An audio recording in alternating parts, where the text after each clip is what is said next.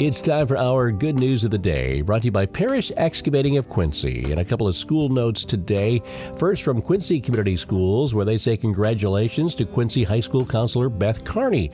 Now, Kellogg Community College awards local counselors with their annual Outstanding Counselor Awards each spring. Beth has been selected to receive one of 4 Outstanding Counselor Awards for 2023. Those awards granted to area counselors who've shown dedication to their students to promote both college and career cultures with their students.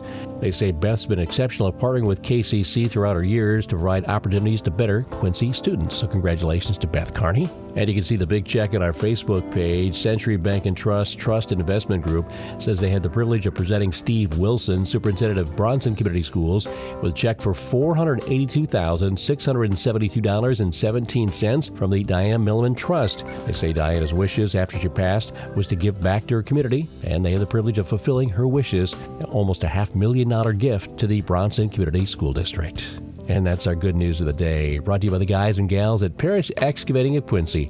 Thankful to have the opportunity to bring you the good news on AM 1590 and FM 95.5 WTBB.